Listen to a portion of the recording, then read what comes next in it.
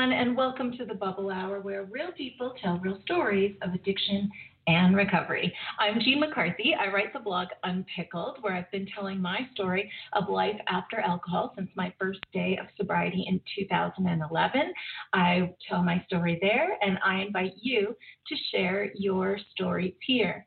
And today on the podcast, I'm really excited to introduce you to a new friend of mine, someone I met at a retreat in December. And you've actually heard her voice a little bit because she was on a number of episodes that I posted at the end of season 7, actually the first few episodes in season 8, one called How They Did It.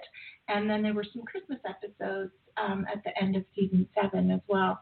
So you have met this lady already if you're a regular listener of this show, but today you're going to get to know her a little bit better.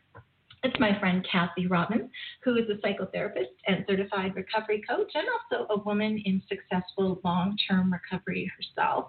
She has got a heart of gold, and she's one of those ladies who really sees people. You see it in every interaction that she has. You can tell she sees the good in people, and she's so darn interested in learning from others and in sharing the things that she has learned that have changed her life. So I'm really excited to chat with her today, not only to hear her story, but also because some friends of mine in recovery sent me questions. I said, what would you like to ask a therapist who's in recovery about her recovery or your recovery? And so I had a list of questions that some friends sent in, and I'm really grateful to everyone who did, because I think it's going to make for quite an interesting discussion. So, Kathy, hello, and welcome to the Bubble Hour.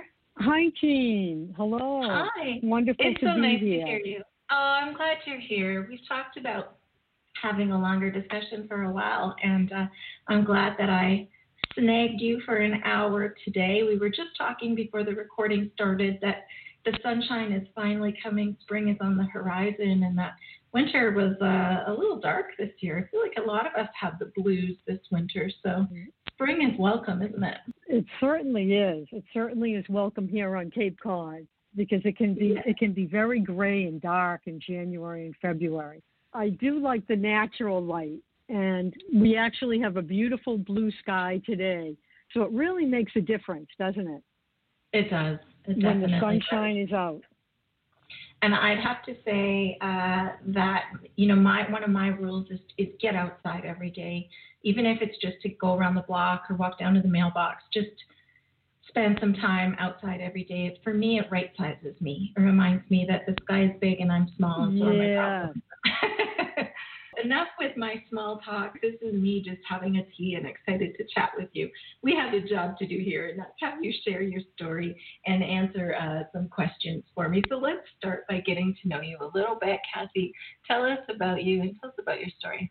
Well, thank you. As Jean said, my name is Kathy Robbins, and I live in Cape Cod, Massachusetts. And I grew up in a suburb of Boston, a town called Milton. And believe it or not, I'm one of 13 children. And I consider myself a woman in long-term recovery.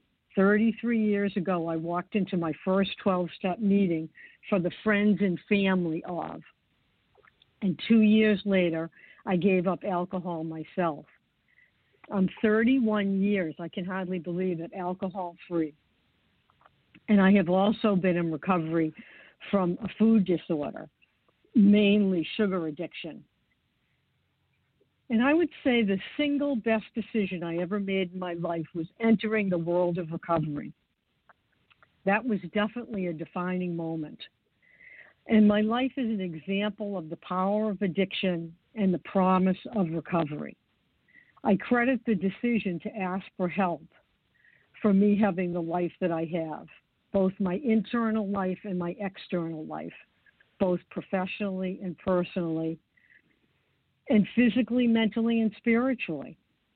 As Jean said, I'm a licensed psychotherapist and a certified life coach, and I added the She Recovers Coach designation this year. And I'm passionate about seeing women design lives that they love, including myself, and living it. That's really important to me. And when I stopped drinking, I stopped going along to get along. You know, I grew up in this big Irish Catholic family, And there was really the message, particularly for the women of my generation, was to go be a good sport and go along to get along. And I feel like giving up drinking, really, I got my power back. And instead of just surviving and living out the script that was handed to me, I really started to survive. I started to thrive. And I went back to graduate school and I started a whole new career. But I'm getting a little ahead of myself. I just wanted to give you a little bit of that information before I started telling you a little bit more about my story. As I said, I grew up in this big Irish Catholic family, and there was multi-generational addiction in that family system. There was a lot of good things, but there was also a lot of secrecy and silence, and let's not talk about that. And, you know, I think we all have defining moments in our lives, and one of the defining moments in my life, there's been a couple, but in my childhood, a defining moment was when I was 8 years old. I feel like I had this spiritual experience. You know, I was brought up Catholic, and there was this idea that you had a guardian angel. And I remember my guardian angel talked to me, and she told me she loved me and that she was with me. And that I don't think I told anybody about this at the time, but I never forgot. And I've always had this feeling that someone or something has been with me and guiding my journey. And that's really been a very, very helpful part of my story. And I don't know, you know, quite what it is, but it's this force, I think this life energy that I think we all have. But I believe that it was something that I got in touch with when I was 8 years old. And it really has guided me in my life. So that was a defining moment. And then another defining moment was when my mother shared with me that my paternal grandmother was an alcoholic. And I was 14 years old. And I don't know why she felt that was an important thing to tell me, but she took me aside and wanted me to know that we had alcoholism in our family system. I had not had done any drinking at that point, but I remember thinking, wow. And I also knew she was a wonderful person. And my mother said that too. She said she was a wonderful person, but this, as my mother said, problem really did get in the way of her having the kind of life she really wanted to have, because she was killed, which was also a defining moment. She was killed. The family story is she was killed coming home from church, but the truth was she was coming home. She had gone to church and then she went to the package store, and the family had taken away her keys, and so she walked down to the center and bought 2 pints of vodka, and then made her way home. And when she was killed, she was hit by a car and killed. She still had 1 full bottle of vodka in her pocketbook, which didn't get broken. I remember hearing, I was like a little kid with the big ears, you know, when this all happened. So, and the reason I'm sharing that story is it really did define, it gave me a consciousness about addiction that I wouldn't have had. So I'm grateful that my mother did tell me that story.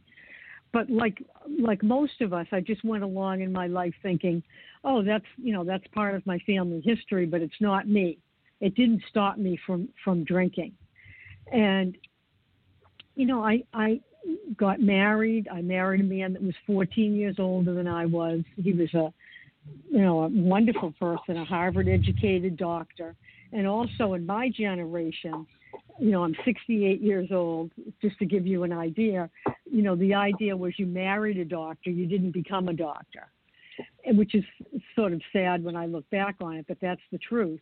And that, you married well coming from the environment that I came from. And so I married my doctor, and I thought, you know, oh, this is going to be wonderful. Life is just going to be fabulous. And didn't this doctor turn out to be an alcoholic? So that really changed my life a lot. But it also was a gift in lots of ways, because I was drinking right along with him, but I wasn't drinking to the extent that he was drinking. And I think that we did an intervention. He went into treatment, and I went to the treatment program, to the family program with him. And so that was another defining moment, because it really, I learned a lot about addiction at that point. I had this history of knowing that my grandmother was an alcoholic. And so when I went to this family program and they, explained to us the genetics of alcoholism, and it was just like this light bulb moment that I had, that I have the potential of being an alcoholic myself. I was so codependent that I had to focus on my husband at the time. If he would just get well, everything would be okay. And fortunately, I had a very good therapist at the center that said, alcoholism is a family disease. You need treatment just as much as your husband needs treatment. And I remember at the time being somewhat insulted, because I was really there in the guise of, I'm here to support him in any way I can. And he said, let's talk about your drinking. And I was pretty open about the fact that, I drank not to the extent of my husband, but, I was probably at that point drinking, at least having a drink or a glass of wine every day. And he was very clear about the fact that that was not a good idea for someone that has a history of alcoholism in her own family and has also been living with alcoholism. So, that really did start my journey in many ways towards sobriety for myself. But I was still going to a 12-step program for friends and families of alcoholics. But the counselor said, well, why don't you give up alcohol for a year? If you don't have a problem, that shouldn't be a problem. And I remember thinking, why should I do that? I'm not the one with the problem. That whole story that goes along with a lot of codependence. But at the time, I decided that I was going to do that. And what I recognized is it was not that easy to do. I did do it. I gave up alcohol for a year, and then I never drank again. But that was a wonderful thing, I think, for that counselor to say, because the question was not, are you an alcoholic? The question was, is the amount of drinking you're doing serving your life? And particularly, how's this going to fit in with your husband having to live a sober life? And I see that that's the question that's being asked more and more in today's recovery world. It used to be that you'd ask the 20 questions, but I like the question, is alcohol getting in the way of you having the life that you want? And so that is my story about getting sober. And unfortunately, that marriage did not survive, because my ex-husband now decided that he wanted to continue to drink. And at this point, I had enough knowledge and recovery under my own belt that I decided that really wasn't what I wanted in my life. And so we ended up getting a divorce, which was very traumatic, particularly for a woman who came from an environment where there were no divorces. My family system, there probably should have been a few, but it was just not something that happened. And so I really do credit getting sober also with the courage to leave a marriage that wasn't working and stepping into my own life. I really was living, I had given my power away, and I was trying to live through my husband. And that's really what a lot of women of my generation did. And that this journey was really the beginning of me having my life at the center of my own life, which I'm really grateful for. And I'm also grateful that my father was of the belief that he wanted all his children to have a college education. And it wasn't that common at that time for women to be as important to get an education for women as it was for men. And I had a lot of women in my neighborhood whose brothers went off to college and they went to work. And so I'm grateful that my father felt that that was important for both his sons and daughters. But he did have this idea that, and women you could become a teacher or a nurse. So it wasn't like this big expansive thing, like go to school and do whatever you want to do. It was you'll be a teacher or a nurse. And, but still, I was grateful that I had that undergraduate degree so that when I really did decide I wanted to become a therapist, that I could go to graduate school and not have to start right from the beginning. So I feel like in lots of ways I've been an accidental pioneer in recovery. It was I'm grateful that I was able to do it in the way that I did it, but I also recognize that I have no trouble knowing that if I had not stopped drinking when I did, I probably would have stepped into dependency, because I think of it as being the use of alcohol, the abuse of alcohol, and then stepping into dependency, that continuum. And I was definitely in the abuse category and stepping into abuse. But I did not step into being physically or psychologically addicted. So I'm grateful for that. And that's why I feel so passionate about early intervention. I think that if we can get to people, the old philosophy was that people had to hit bottom. And I think there's all kinds of bottoms. My bottom at the time was the pain of being in a codependent marriage, the pain of going through a divorce. There were lots of bottoms, the pain of giving away my power to someone else. And there's no question in my mind that if I had continued drinking with those kinds of pains and trauma in my family history, that I would have stepped into dependency. I have no trouble, understanding that.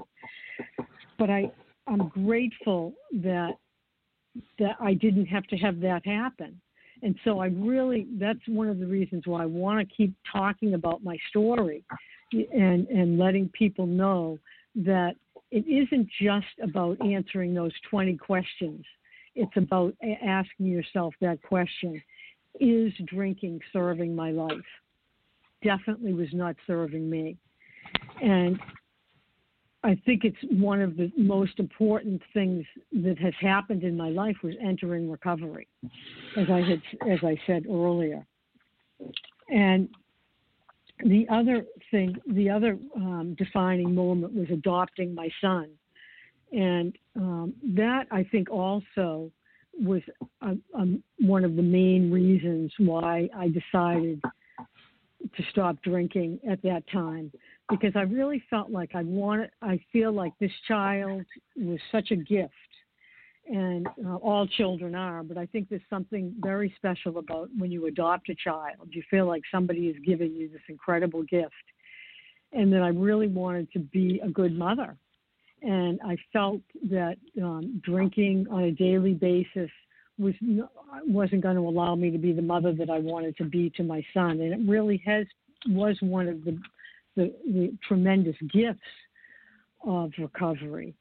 Was I feel like I was able to be the mother that my son needed me to be, not necessarily the mother that I would have been if I had kept on the path that I was.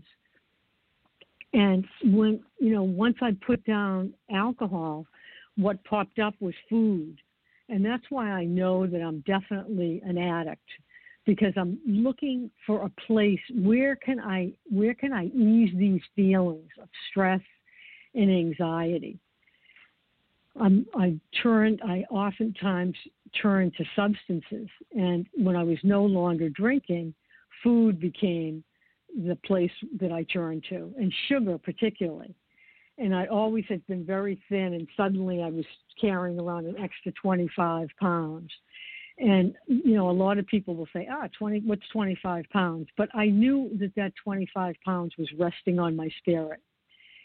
And it was also getting in the way of me having the life. I asked the same question. Is this eating the way I'm eating serving my life?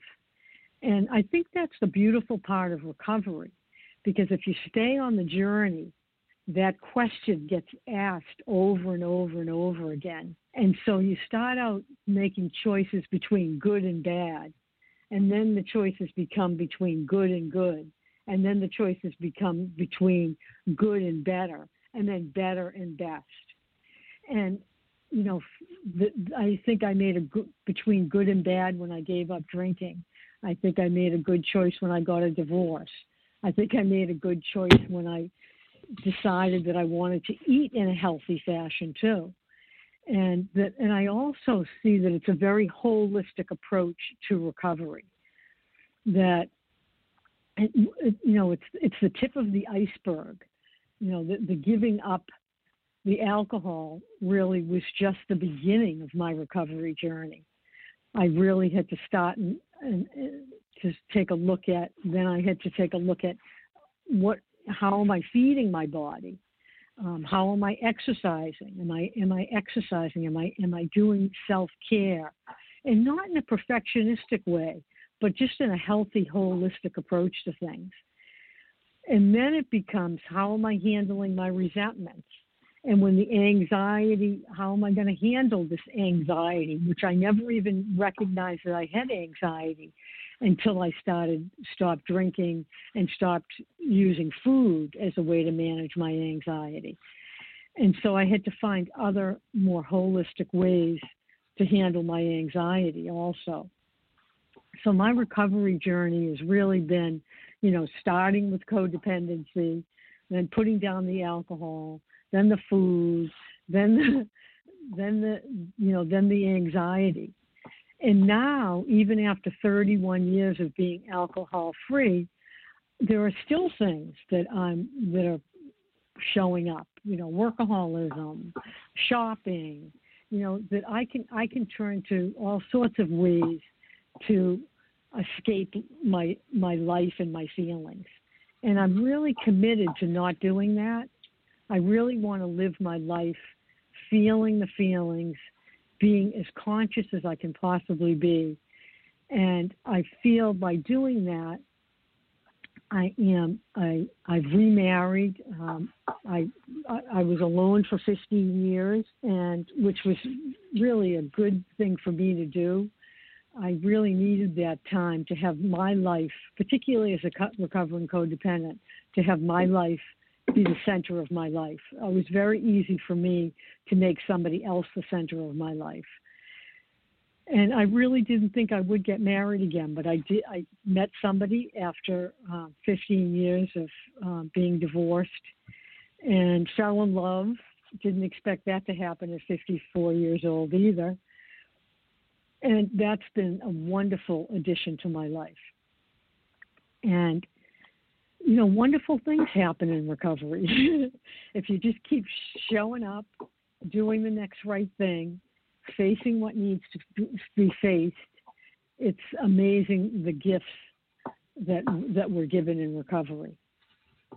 So I know we want to leave time for the questions. So I think that really gives you a pretty good idea of my recovery journey, unless you have any other questions you can think of. Well, I did jot down a few questions as you were talking. And the first thing I want to ask you, with 3 decades of recovery under your belt, do you feel like there have been seasons to your recovery? Oh, definitely. Definitely. I think that, it isn't this idea that you get on the recovery journey and then everything is perfect. It isn't. Life is life. That's the paradox. And I think that recovery really gives you the ability to handle the joy and the woe. They go hand in hand. And there are different seasons, definitely different seasons. There are times when, everything felt like it was going very well, and then there were times where my anxiety or the food addiction would pop up or different things would happen. But generally, I would have to say that most of the time I was falling forward on this journey. But there definitely have been seasons. I like that language, falling forward. I've heard that before, and I think that's a good way to think of it, because we look at recovery as not being healed and perfect, but of being, progress, not perfection. And especially when you have sort of multiple issues that you're working on, sometimes different things pop up. On one of our message boards, a friend of mine wrote that she'd heard someone say that being in recovery is like having 3 garbage cans and 2 lids. And something is always, vulnerable. I thought that was a good way to think of it. I was also going to mention to you, I subscribe to a lot of recovery newsletters, including Smart Recovery, which is an excellent monthly newsletter. And I see this week that they have released some new language that they're using. So I have always touted the importance of abstinence-based recovery. That's what I am seeing as what recovery means to me. No drugs, no alcohol. But because of the opioid addiction, and then there's some controversy people have about thinking that when you're talking about abstinence-based recovery, does that mean that you can't use medication, Suboxone or methadone, to treat opioid addiction? So Smart Recovery has changed their language to use, instead of saying they are promoting abstinence-based recovery, they say abstinence-oriented recovery, with abstinence as being the goal that we're working towards, but for some people, they may need to do harm reduction in order to get there.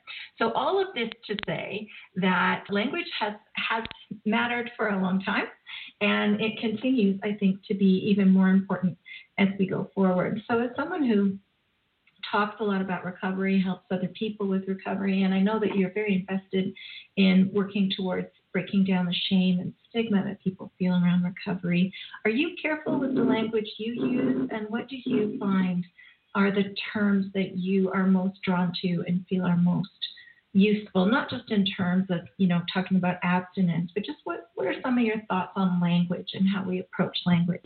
Yes, just in general, I'm not a big believer in labels, and as a therapist, we have the diagnostic manual. It must be 4 inches thick, bipolar disorder, borderline personality, so many different labels that get put on people. And so I think I'm a believer that you don't put labels on people. If people want to choose to call themselves an alcoholic or choose to call themselves, say that they're borderline personality disorder or whatever it is, that's fine. But I don't believe in imposing labels, even in my psychotherapy practice. I just don't think that it's empowering. And I really do come from an empowerment, strength-based approach to things. And so, I think that we have to really, in order to break the stigma, we have to allow people to make those kinds of choices for themselves.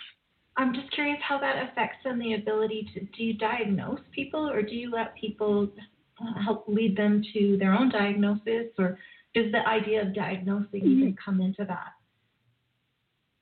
Yes, and unfortunately, in the therapeutic world, not in the coaching world, but in the therapy world, because of insurance and all of those issues, people, they want a diagnosis. So I discuss it with clients, and most of the time, what I put down is a PTSD, post-traumatic stress disorder, because I believe all of us, everyone that I know in recovery, can qualify for that diagnosis. We've had trauma in our lives. We've had post-traumatic stress disorder. So I discuss it with clients and say, and I tell them, in order for your insurance to cover this treatment, we need to have a diagnosis. And this is what I put, and if they're okay with that, that's what I do. Or I'll do dysthymia, which is depression, and most people would also fall into the category of that kind of depression. I know I have myself, or generalized anxiety disorder, but I don't really like doing personality disorder diagnosis, particularly for people in recovery, because you really can't put that kind of a diagnosis on anybody until they have I believe until they have at least a year or two of sobriety or abstinence, because a lot of the behavior that goes on in active addiction is also the behavior that they're describing in personality disorders. So that's just been my philosophy, and it served me for the last 25 years, and I think it has served my clients. The idea then is that the behavior, the numbing behavior of fill in the blank, it's really a coping mechanism of trying to deal with trauma, depression, personality disorder, and it masks a lot of that. Yes. So I feel like you're flipping the script a little from how I normally think of it, because the way that I explain it to people is that I had to quit drinking so that I could heal what was underneath that was hidden by the drinking. And so, I sort of think of the drinking was like something I had to peel back and remove so that I could work on healing. And I need to continue to not drink because, I'm going to need to continue to work on this, for the rest of my life. That the healing is an ongoing process.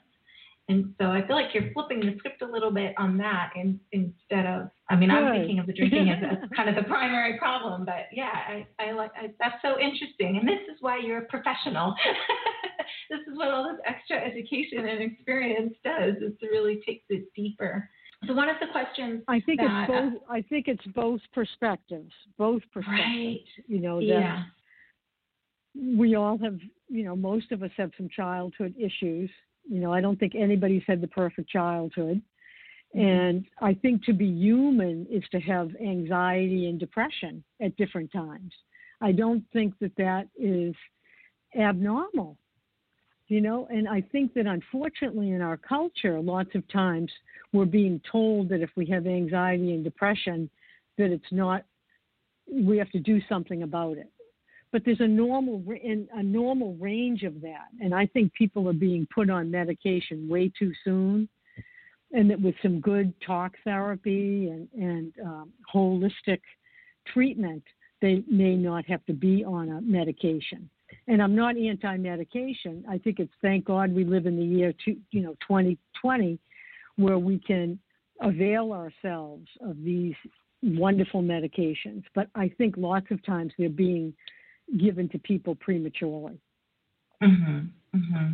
And that tends to be sort of the medical approach, right? When we go to a GP for these things, then we may come home with a prescription versus taking a more holistic approach. Now, I know that when it comes to recovery and mental health overall, I know you're a big believer in patchwork, and that we use as many patches as we can, as we need, and we can reinforce and change and learn them. So talk a little bit about patchwork recovery and how the idea of that has shaped your thinking and opened up new ideas and new ways to help people.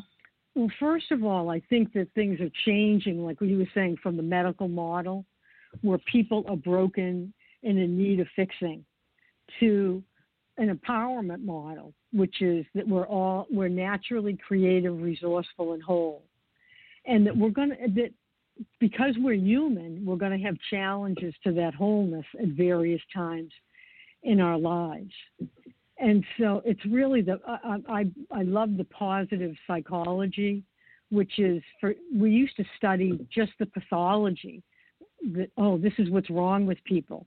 Now we're studying, people that have a good and happy life, what are they doing? Maybe we can learn from them. And it's very much a strengths perspective. And so I feel like when you're talking about the patchwork, it's not just looking at I'll have people come to my office and say, I'm an alcoholic. And okay, but that's one of the things that you are, but you're lots of other things too. Let's talk about your strengths and what are your values and what do you like doing? And, all of those kinds of things I think are so important. It's designing a life that you love so that it will keep you on the recovery path. And so what's in that patchwork? And I think there has to be something in that patchwork to cover mind, body, spirit. And for the body, I see a lot of people doing yoga, making sure that they're exercising regularly, eating right, really tending to their diet, feeding their body like it's a temple.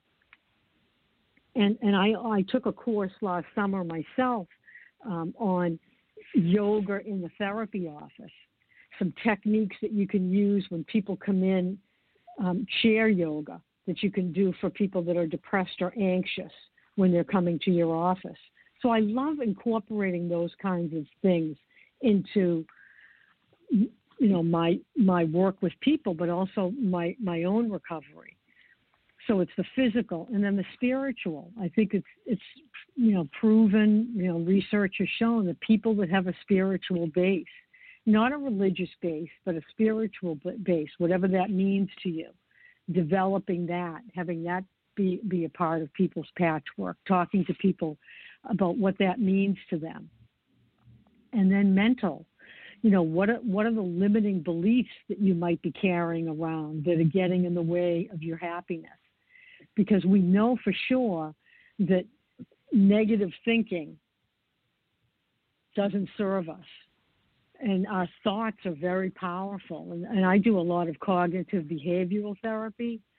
And that was really about becoming aware of what my thoughts are. And there's this, what they call the magic ratio, which is the Gottman research. For every negative thought, replace it with 5 positive thoughts. So changing our thought process. And actually, first it takes becoming aware of it. Lots of times people aren't even aware how many negative things they say to themselves each day and how many limiting beliefs that they're reinforcing about themselves. So it's becoming aware of those things and then changing the thinking. And the philosophy is change the thinking and the feelings will follow. And so I think that having some affirmations as part of your patchwork, having a gratitude list as part of your patchwork, those are the kinds of things that can really help with the emotions and the feelings. Are affirmations, are those sort of sentences that you read aloud, read into a mirror? I'm thinking of a Saturday Night Live skit from the 90s, I think. I know. There's a lot of jokes about affirmations, but there really is a lot of research based to show that feeding yourself, it's really just about feeding yourself positive thoughts. Like one of my mantras that's been with me for 30 years is my life is unfolding perfectly. And I have it on my desk. My life is unfolding perfectly. And it's just something about saying that. I remember no matter what I'm going through, it's okay. And so just whatever that might be for you, different people have different mantras or different affirmations, but find certain affirmations that speak to your inner soul. And then when things are happening, you can say them to yourself. And a few examples are, I deserve to be healthy. I am a worthwhile person and there is a place for me. I am lovable because I am here. Whatever, if you find yourself, like I had a client, did a workshop and I had a client, somehow, we were discussing affirmations and someone said, you are lovable. And she said right back to her partner that she was doing this exercise with, no, I'm not. And it was like, oh, and she surprised herself. So it became for her she realized, oh my gosh, it was just the first thing that came was, no, I'm not. So she started working on doing a mirror exercise. You are lovable. And she said she couldn't even look at herself in the mirror. And she had no idea that she felt this strongly about it. And so with affirmations and doing some mirror work, by the end of the workshop, it was so fantastic. She stood up and shared with the group. It was a group exercise, and said, I can say it. I am lovable. And it was just, I thought, oh, this is a wonderful thing. And she didn't even really know that she felt that she wasn't. Does that make sense? Mm-hmm. Yeah, it does. And as you talk about mirror work too, I'm thinking about how, sometimes at the gym and you see someone looking in the mirror and they're kind of watching themselves in the mirror.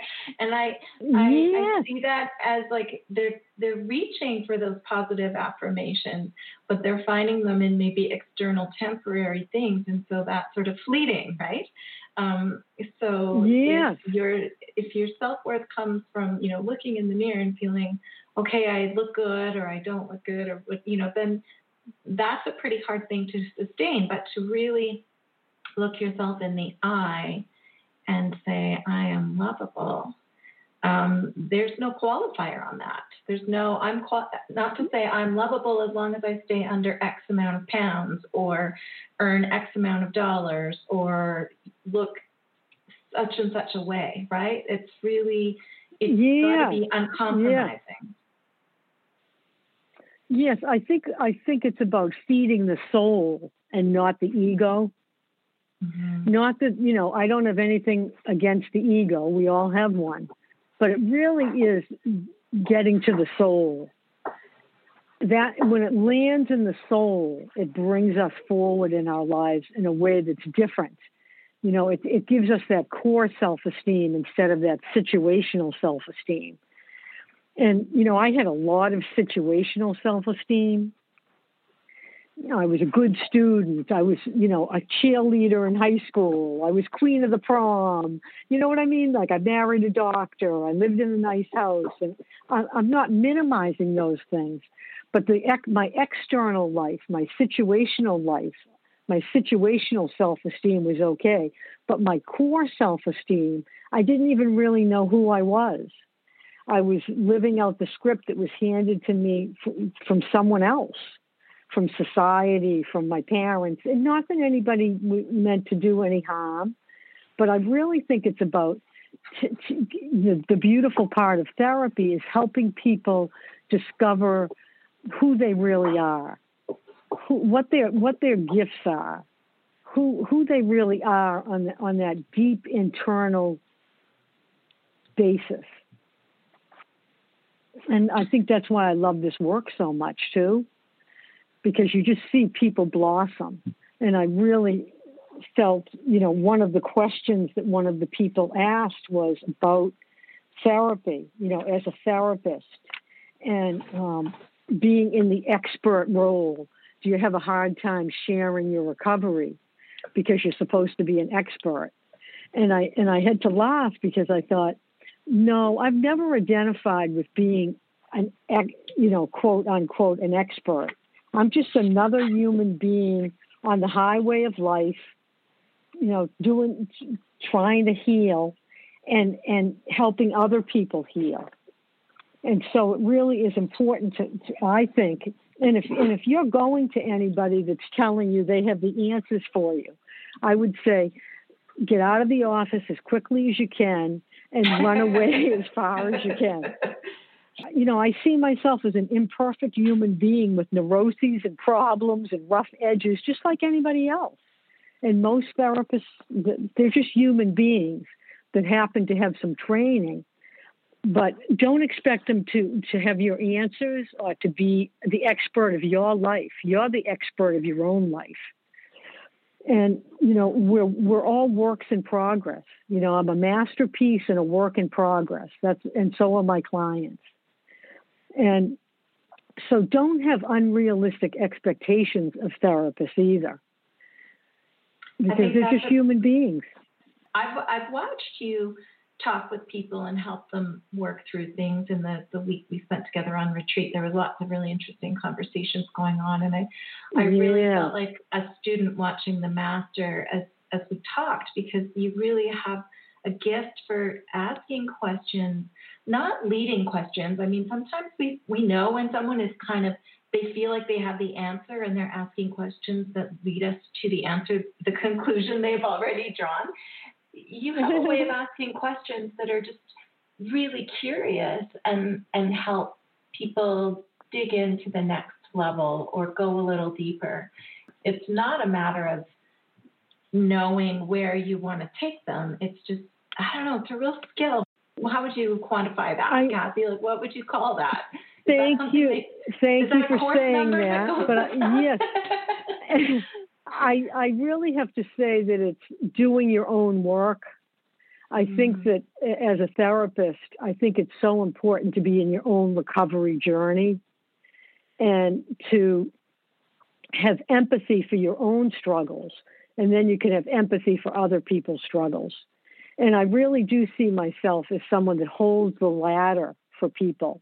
I don't climb the ladder for you. The client, we have to each climb our own ladder and be on our own journey. And that I really do know that I don't have the answers for people. I have a lot of questions to help guide people to their own answers. And I am there to help people heal, hopefully. You know, I hope that I hold a space, a safe, loving space where people can come and explore safely who they are and what they want. That's really what I feel a good therapist does, is hold the space for people to come to their own answers. Yeah, hold the ladder. I remember you saying that. That's such a great way to explain it, because we do have to do the work ourselves, but we have to trust the person holding the ladder for us is strong and capable and trustworthy, and that takes time to develop that relationship. I want to get to these questions. I know I have a couple pages of questions, and they're great questions. So the first one I want to ask you is what advice you have for getting the most out of sessions for someone who comes to you focused on their addiction issues? What I believe the best thing, and this person also said they had a limited amount of time to do, not so much time, but finances. And so what I would say is work out an individualized written treatment plan with your therapist. And remember that it's a co-creation, that together, you know, that you can brainstorm solutions. You know, there's going to be an assessment part of, you know, really what you do is people come in, we define what the issue is. I collect as much data from the client as I can. And then we brainstorm alternative solutions. And then we assess each solution. And then we select a solution, implement it, and then evaluate. So those would be the steps I would say for someone. And to come up with an individualized written treatment plan. And I like to use the SMART. Have you heard of that method? It's SMART, and it's S is be specific about what it is that you want, and what you see is where you're headed. Be as specific as you can be. Have it be measurable. Have it be achievable. Have it be realistic and timely. So that's an easy acronym, an acronym to remember, SMART, SMART. So in other words, let's say that she said she's going to a therapist to help her with her addiction issue. Okay, so the goal, it sounds like she already has a goal in mind. What is it? Do you want to be sober? So that's very specific. I want to be sober. Okay, let's measure that. So we're going to do it. We can do it in 2-week measurements. For 2 weeks, you're not going to drink. It's achievable. 2 weeks is an achievable goal, right? It's realistic and it's timely because something has happened, obviously, to bring you to this point. You're always reassessing. You're always evaluating and reassessing. That's part of the process. And relapse is a part of the process too. I mean, I have not had a relapse with alcohol, thank you God, but I've had relapses with food. I've had relapses with codependency. It's a part of the journey. So don't be so hard on yourself. And then I think it's very important to have a team in place. So if, that's something else that I do with my clients. Let's put your team in place. And I think that I don't know if you know, there's a book called The Bigger Game, but it's Rick Tamlin. And he has come up with this idea that anytime I believe, he calls it having a bigger game in life. And I think anytime you're getting sober, you're playing a bigger game. And that if you're playing a bigger game, it's not something you can do by yourself. And he does these tic-tac-toe boards. Can you imagine that? Tic-tac-toe board. Mm-hmm. And there's 9 different squares, right? Mm-hmm. And so you want to have a person in each one of those squares that is supporting your bigger game of getting sober. We're using that as an example, but whatever happened to bring you into recovery. And I think that is what I would say is the number one thing that people don't feel like they have the support. So it's about really saying, okay, where can I help you get this support? And your therapist is just one person on your tic-tac-toe board. You have to have other people, and it has to be a different person in each one of those squares. And I know that probably sounds a little bit challenging, but if you sit down and really think about it, what are family and friends that could be supporting you? Who are what they call co-players, other people that are on the journey to get sober, fellow dreamers, a come in and get me person, someone that this is a person that you have shared, I want to get sober. And when they see you, starting to rationalize yourself away from that goal, you've given them permission to come in and get you. And to say, oh, wait a minute, this is what you told me you wanted. So can you see how that could be really helpful? Yeah, I having really a support system.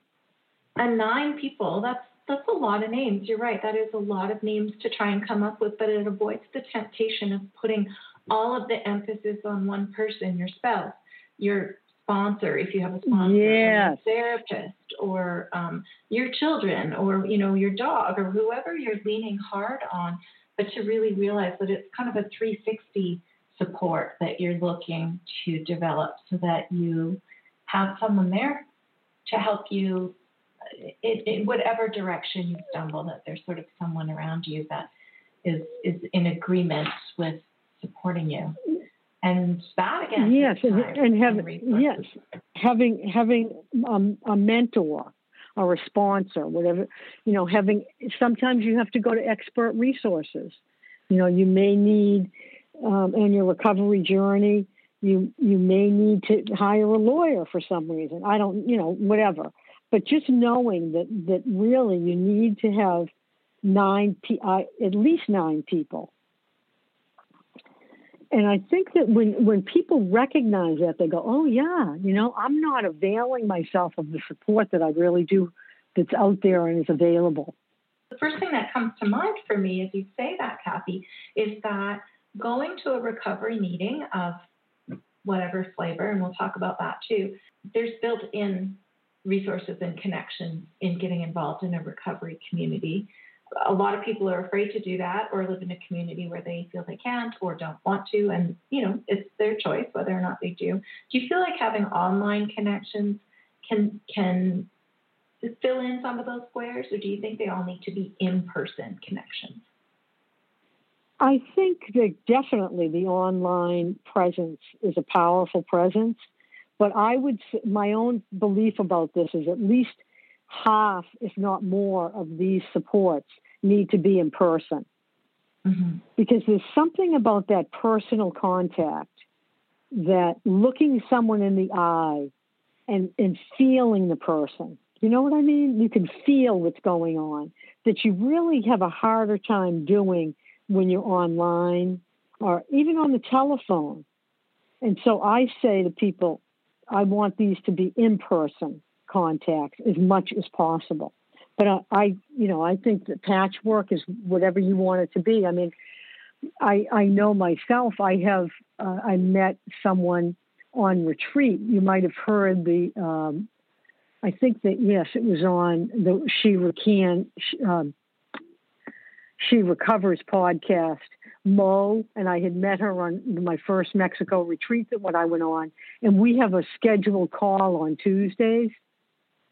And she's one of my support people, and so yes, it can be that someone that you've met that you have an ongoing call with.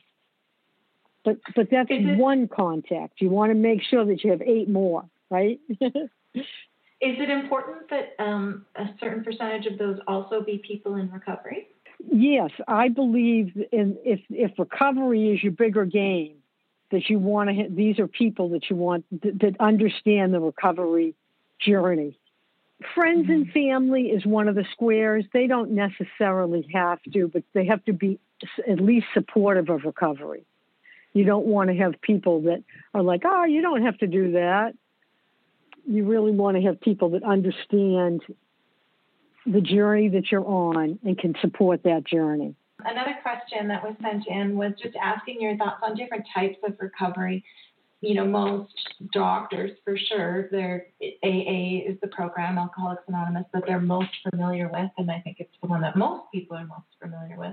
But of course, there's other programs. There's Celebrate Recovery, Smart Recovery, Refuge Recovery, Life Ring, some Women for Sobriety. I'm just curious as to your thoughts on what the different ones are, and if they all work equally, or if a person can engage in more than one at the same time. Yeah, I believe that one size doesn't fit all. And that when someone's doing the one size fits all formula, beware, because there are many different ways to recover. I know when I was recovering 30 years ago, I think I told you about going to that treatment program with my ex-husband. They said, you go to the 12-step program for friends and family. You go to the 12-step program for alcoholism. And there was no other choice. That was what they told you had to do. And that's basically what we did. So I feel like the 12-step programs are fantastic. I feel like I owe a lot of my recovery to them, and I'm a great supporter of them. And I do think the research, I like to do things on a research basis. There has been some research to show they have tremendous success, but not for everyone, So I would say to people that if someone that came to me, I would give them choices. I would say, give AA a try, give Al-Anon a try, give the 12 steps. There's so many, they're free. There's contact, but a lot of people don't want to do that in today's world. So there are so many other choices, as you were saying, online choices, yoga, holistic approaches. So if someone really feels that yoga is the way they want to do it, I say go for it. Let's assess again in a month and see how things are going. And if you're not sober in a month, then we need to add something else. One of my beliefs is that it's a full-time job. And I think in early recovery, the priority has to be recovery first and family second, a very close second, but recovery first, family second, and work third. And again, recognizing that this is a big game that you're playing. This is something that requires a lot of attention, and you really have to be willing to do things that you've never done. As a person who's in 12-step recovery and following an abstinence path yourself, do you find it hard to, have you ever had to help someone that wants to moderate versus quit? Do you find that difficult to do? I feel like I'm willing to try anything with people up to a point. If I feel like that they really have had a low bottom, like I had a woman that came and she had a DWI. She was on the verge of getting divorced. Her daughter actually came to see me and tell me, my mother really has a problem. But the woman was minimizing, and she wanted to do harm reduction. And I felt like, okay, let's start her somewhere, but my goal, I have to be honest and say my bias, and someone else said that, do you have bias? Definitely you have bias, because you see people that I've seen, lots of people over the 30 years that have said, I want to do it from a harm reduction point of view, but it hasn't worked. They end up getting another DWI. They end up having all sorts of jackpots. I say to people, let's give it a try. But ultimately, I think that where you are on your journey, and I think that's another very important point to make, is where are you in the change cycle? I know you've talked about this before on the podcast, on the Bubble Hour. Are you in pre-contemplation, contemplation? Have you made a decision, but you haven't taken any action yet? Are you in maintenance? And I always add celebration as one of the stages of recovery, because I think we have to celebrate what we've achieved. When we've made a big change, we have to remember to add celebration to those stages of change. But lots of times I have people identify, where are you on this change cycle? And if they're in contemplation, they're just thinking about it, then let's at least talk about harm reduction. And you'll make a commitment not to drink and drive. You'll make a commitment to do these things to keep people safe. I think it's worth having that discussion. But my goal is to move them along in the change cycle, move them to the next stage for their own good, for their own benefit.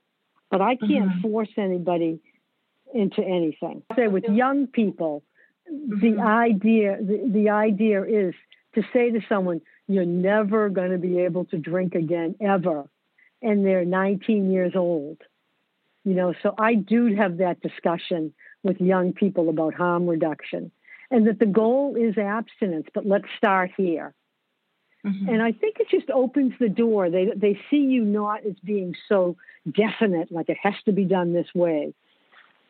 I like to join with the client. I mean, that's what we're there for. It's to take yourself out of the equation as the therapist and bring the client forth in that session. What do you want? What's your truth? Do you feel like that's an important conversation people should have with a therapist, early on, or as they're choosing a therapist, is what their bias is on recovery and of abstinence versus harm reduction? Or do you think that most therapists can set aside their bias and work towards the goal of just moving that person forward in their own goals? I know that I was, at one time, I was the regional clinic director in a large mental health early on in my career, and I oversaw 50 therapists, supervised 50 therapists. Not each, they also had their own supervisor, but I overlooked their supervision. Does that make sense? And there are a lot of therapists that don't know anything about addiction. The truth of the matter is, our training, we get a course in addiction. I think where I did my training, they had a good program for addiction, but a lot of programs don't. And so you have a lot of therapists that are coming out of school and they really don't understand addiction. So I would say buyer beware. I think you need to interview the therapist. And you need to ask them, are you familiar with treating addiction? What is your philosophy of treatment? Tell me a little bit about your experience in this area. Because, not all therapists are created equal. I mean, it's just like doctors. You're not going to have a pediatrician doing brain surgery.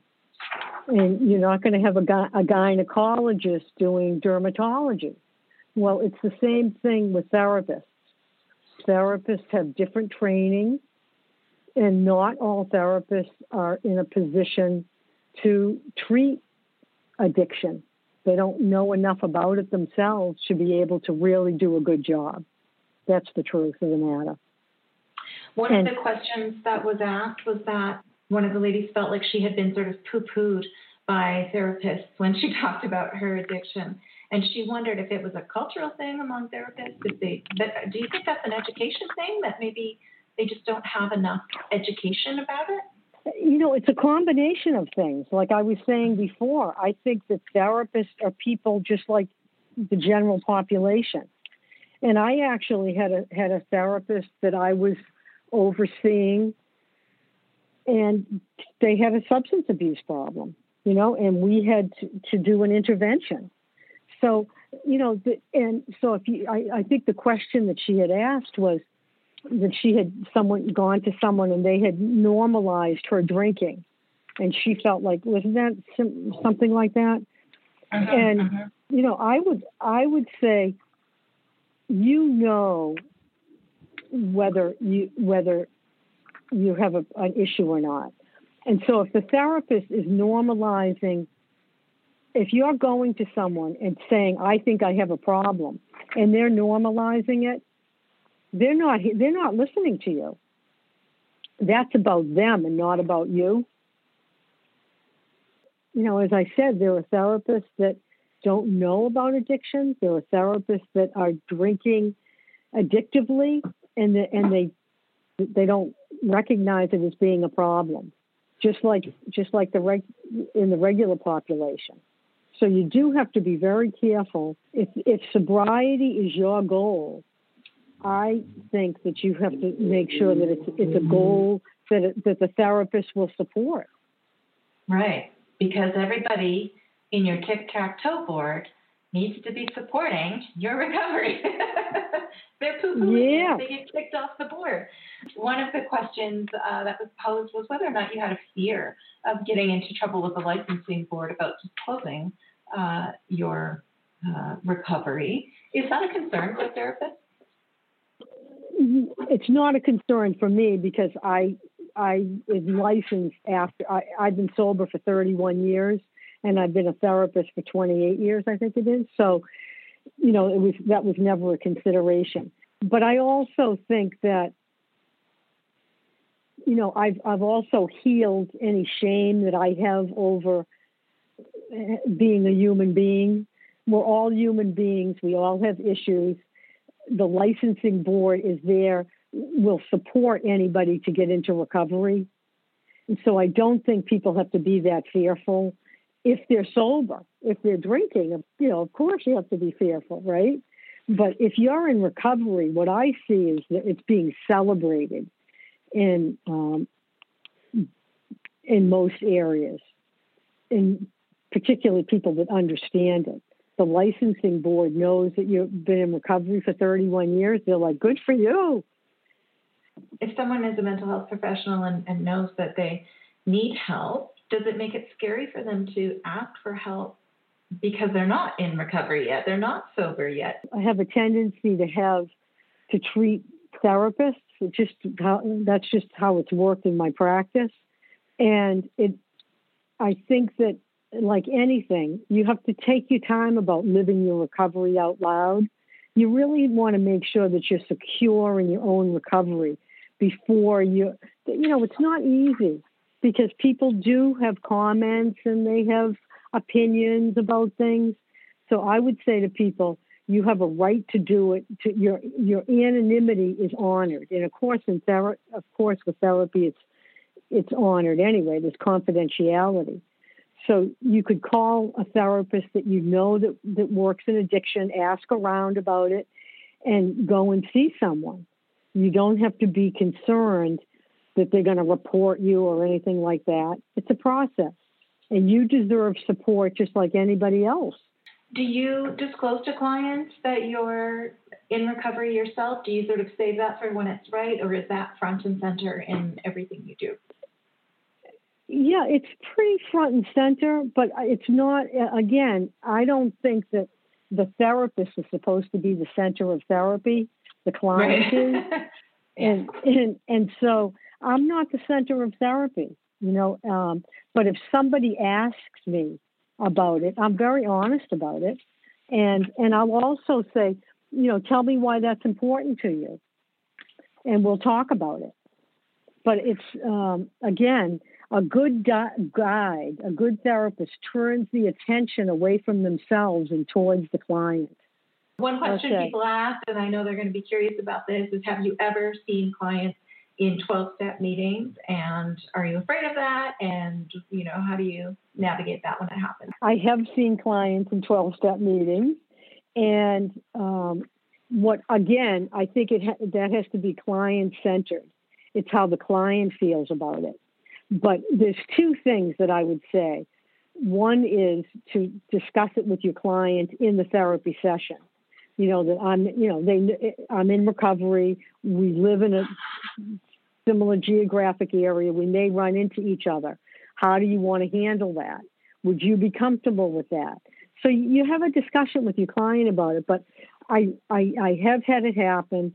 And as a therapist, anyway, you tell your clients, I will not acknowledge you if I see you outside of the therapy office. You can acknowledge me and say hello, but I will not go over to you and say, oh, hi, because you never know. I ran into a client of mine in the grocery store, and she was with her husband. And, and we had discussed this, and she sort of, made a little wink towards me, but I made sure I went down another aisle because she was in therapy and she hadn't told her husband. So, I honor the client's confidentiality as much as I possibly can and still do my own recovery. So if I'm in a 12-step meeting, I've had it go the other way too, where a client came up to me and started talking about an issue that we had been talking about in therapy. And she was telling me all about it. And I had to say, can we discuss this in the next session? Because I really am here for my own healing. So it goes both ways. And as long as you can take care of yourself and set the boundaries you need to set, but also make sure you let your clients know that that's what you're going to be doing so that they're not surprised by that. And always honoring the client's confidentiality. So that comes once again, first.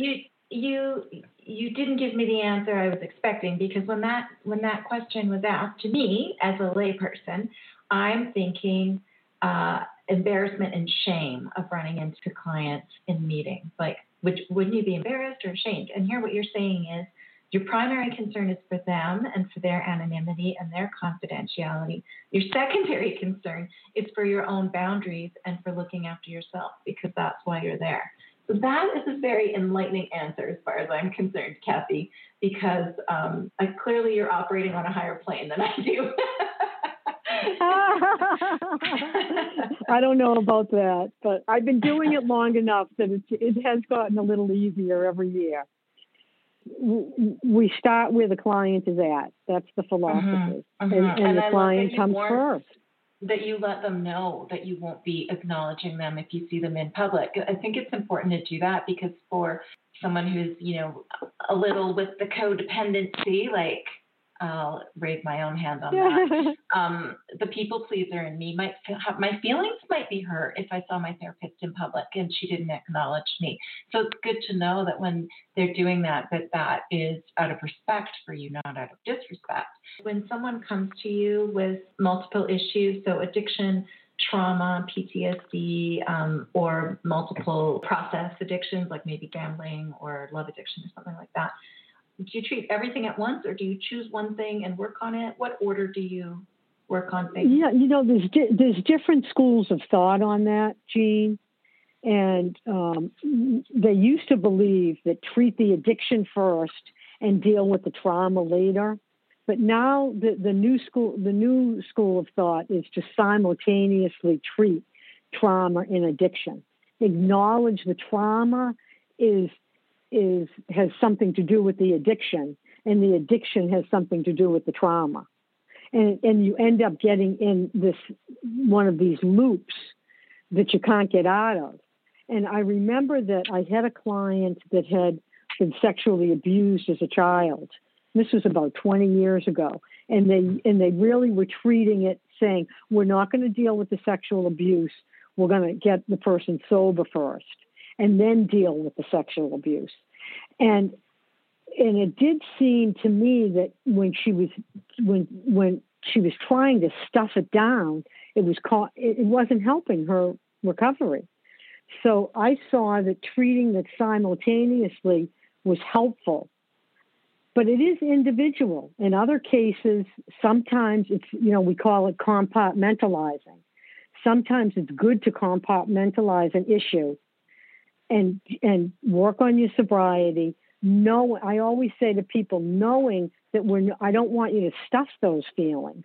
That definitely has to be addressed. The attitudes towards healing, those are always changing and improving, and which is a darn good thing. Yes. It should always evolve and grow. Yeah, it's always evolving and growing. And therapy is like that too. It's an organic process. I love that. And I thought one of the questions about catastrophizing might be a good one to finish up on. The question was that she's in black and white thinking in early sobriety, and what are some of the things that she can do. And I love have you ever heard the Velcro Teflon theory? The human condition is such that we oftentimes have the brain will Velcro the negative and Teflon the positive. And what we really want to learn to do in any kind of therapy, but particularly in recovery from addiction, where there is so much negativity, we want to learn to Velcro the positive and Teflon the negative.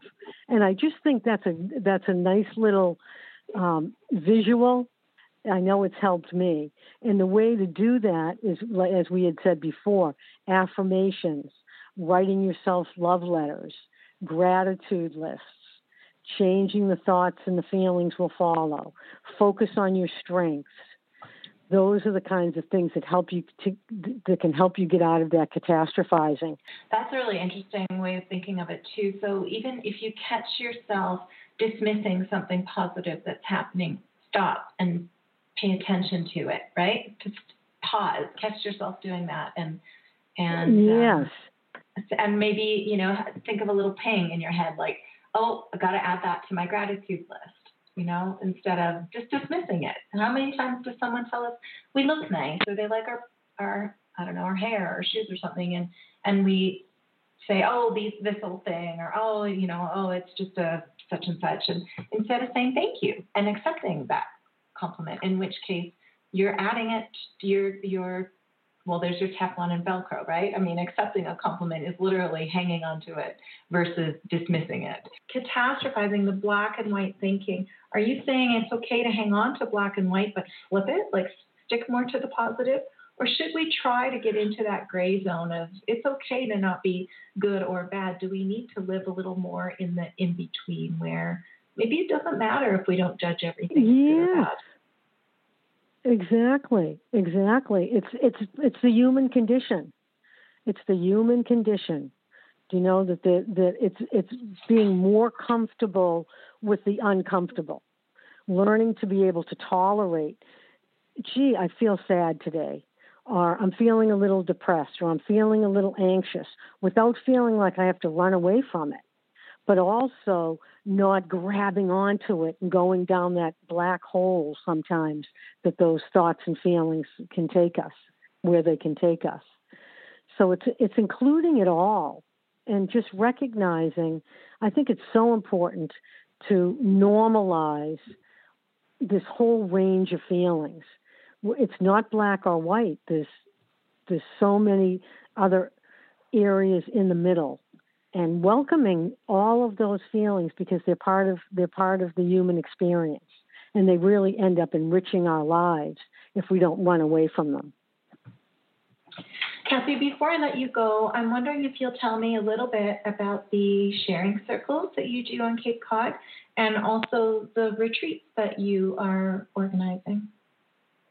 I recently became a She Recovers coach, which is really fun. I love being a continuous learner and doing different things all the time. And one of the things that I'm doing is a share circle, Cape Cod, She Recovers Cape Cod Share Circle on Sundays once a month from 4 to 6. And we have a beautiful location where we're having it, and somebody has offered us the space, and we have it all to ourselves. And it's just a wonderful place for women to come together, and there's a topic each month. And these topics are the same topics that are being shared all over the world. I love that thought. And we now have sharing circles in Paris and, as you probably know, all over the world. And to think that other women are discussing these same topics. And it's just an opportunity because we see a lot of peer-led groups in the recovery community, but we don't see a lot of professionally led groups.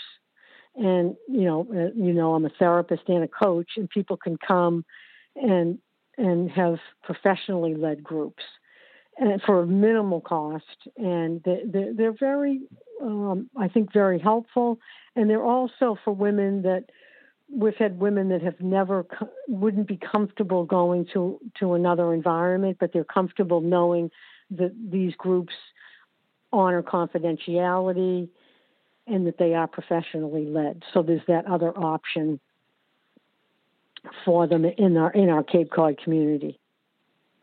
And then also we're going to be offering, She Recovers is going to be offering a retreat here on Cape Cod, hopefully in 2021, not in 2020, but we're in the process of organizing that.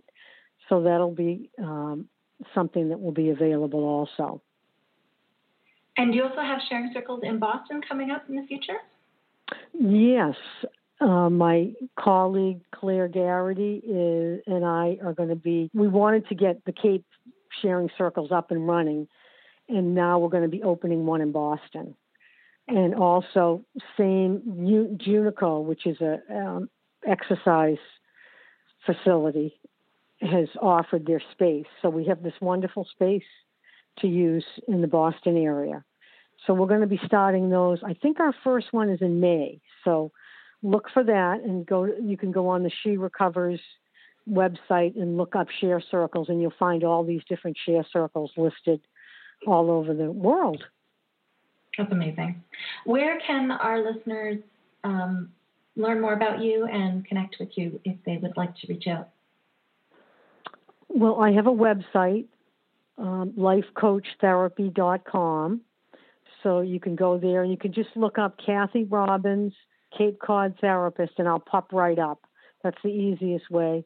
And if anybody wants to email me, I have an email, Kathy_Robbins@comcast.net. And I'll put the link for your website in the show notes. So listeners, if you're listening to this on a podcast app, just scroll down on your phone and you'll see a link there for Kathy's website as well. Thank you so much for taking the time to talk with me and these listeners today. I love so much. I learned so much from you, and I really, really appreciate the way that you shine your light and care for others and encourage us all to expect the best of ourselves and offer the best of ourselves to one another. Thank you so much for being here today. Thank you for inviting me, Jean, and thank you for shining your light so brightly in the world. I enjoy the bubble hour so much, and so many of my clients, I've told them about it, and they love it too. So thank you for all that you do for the recovery community. Well, it is my pleasure, my honor, really, because, gosh, I I get to talk to so many amazing people, and then I get to get emails from so many amazing listeners who often go on to become guests on the show. So I feel like I'm a cog in a really interesting machine here, and I'm really honored to be part of it. And I'm glad that we met, and I'm thankful for you sharing your wisdom today. Thanks for listening, everyone. Okay. Until next time, do take good care.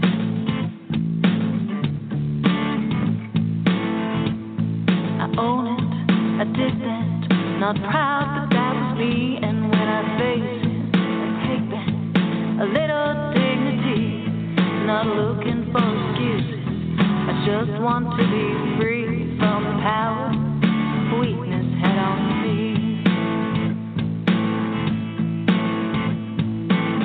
In a darkened corner is where shame likes to hide.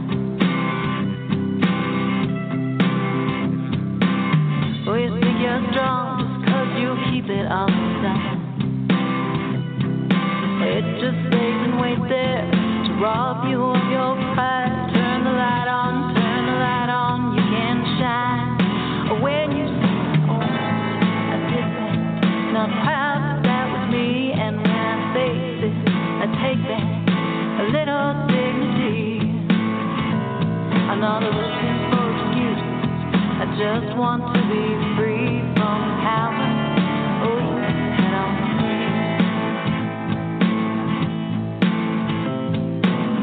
You don't have to shout it out on Main Street to be clear.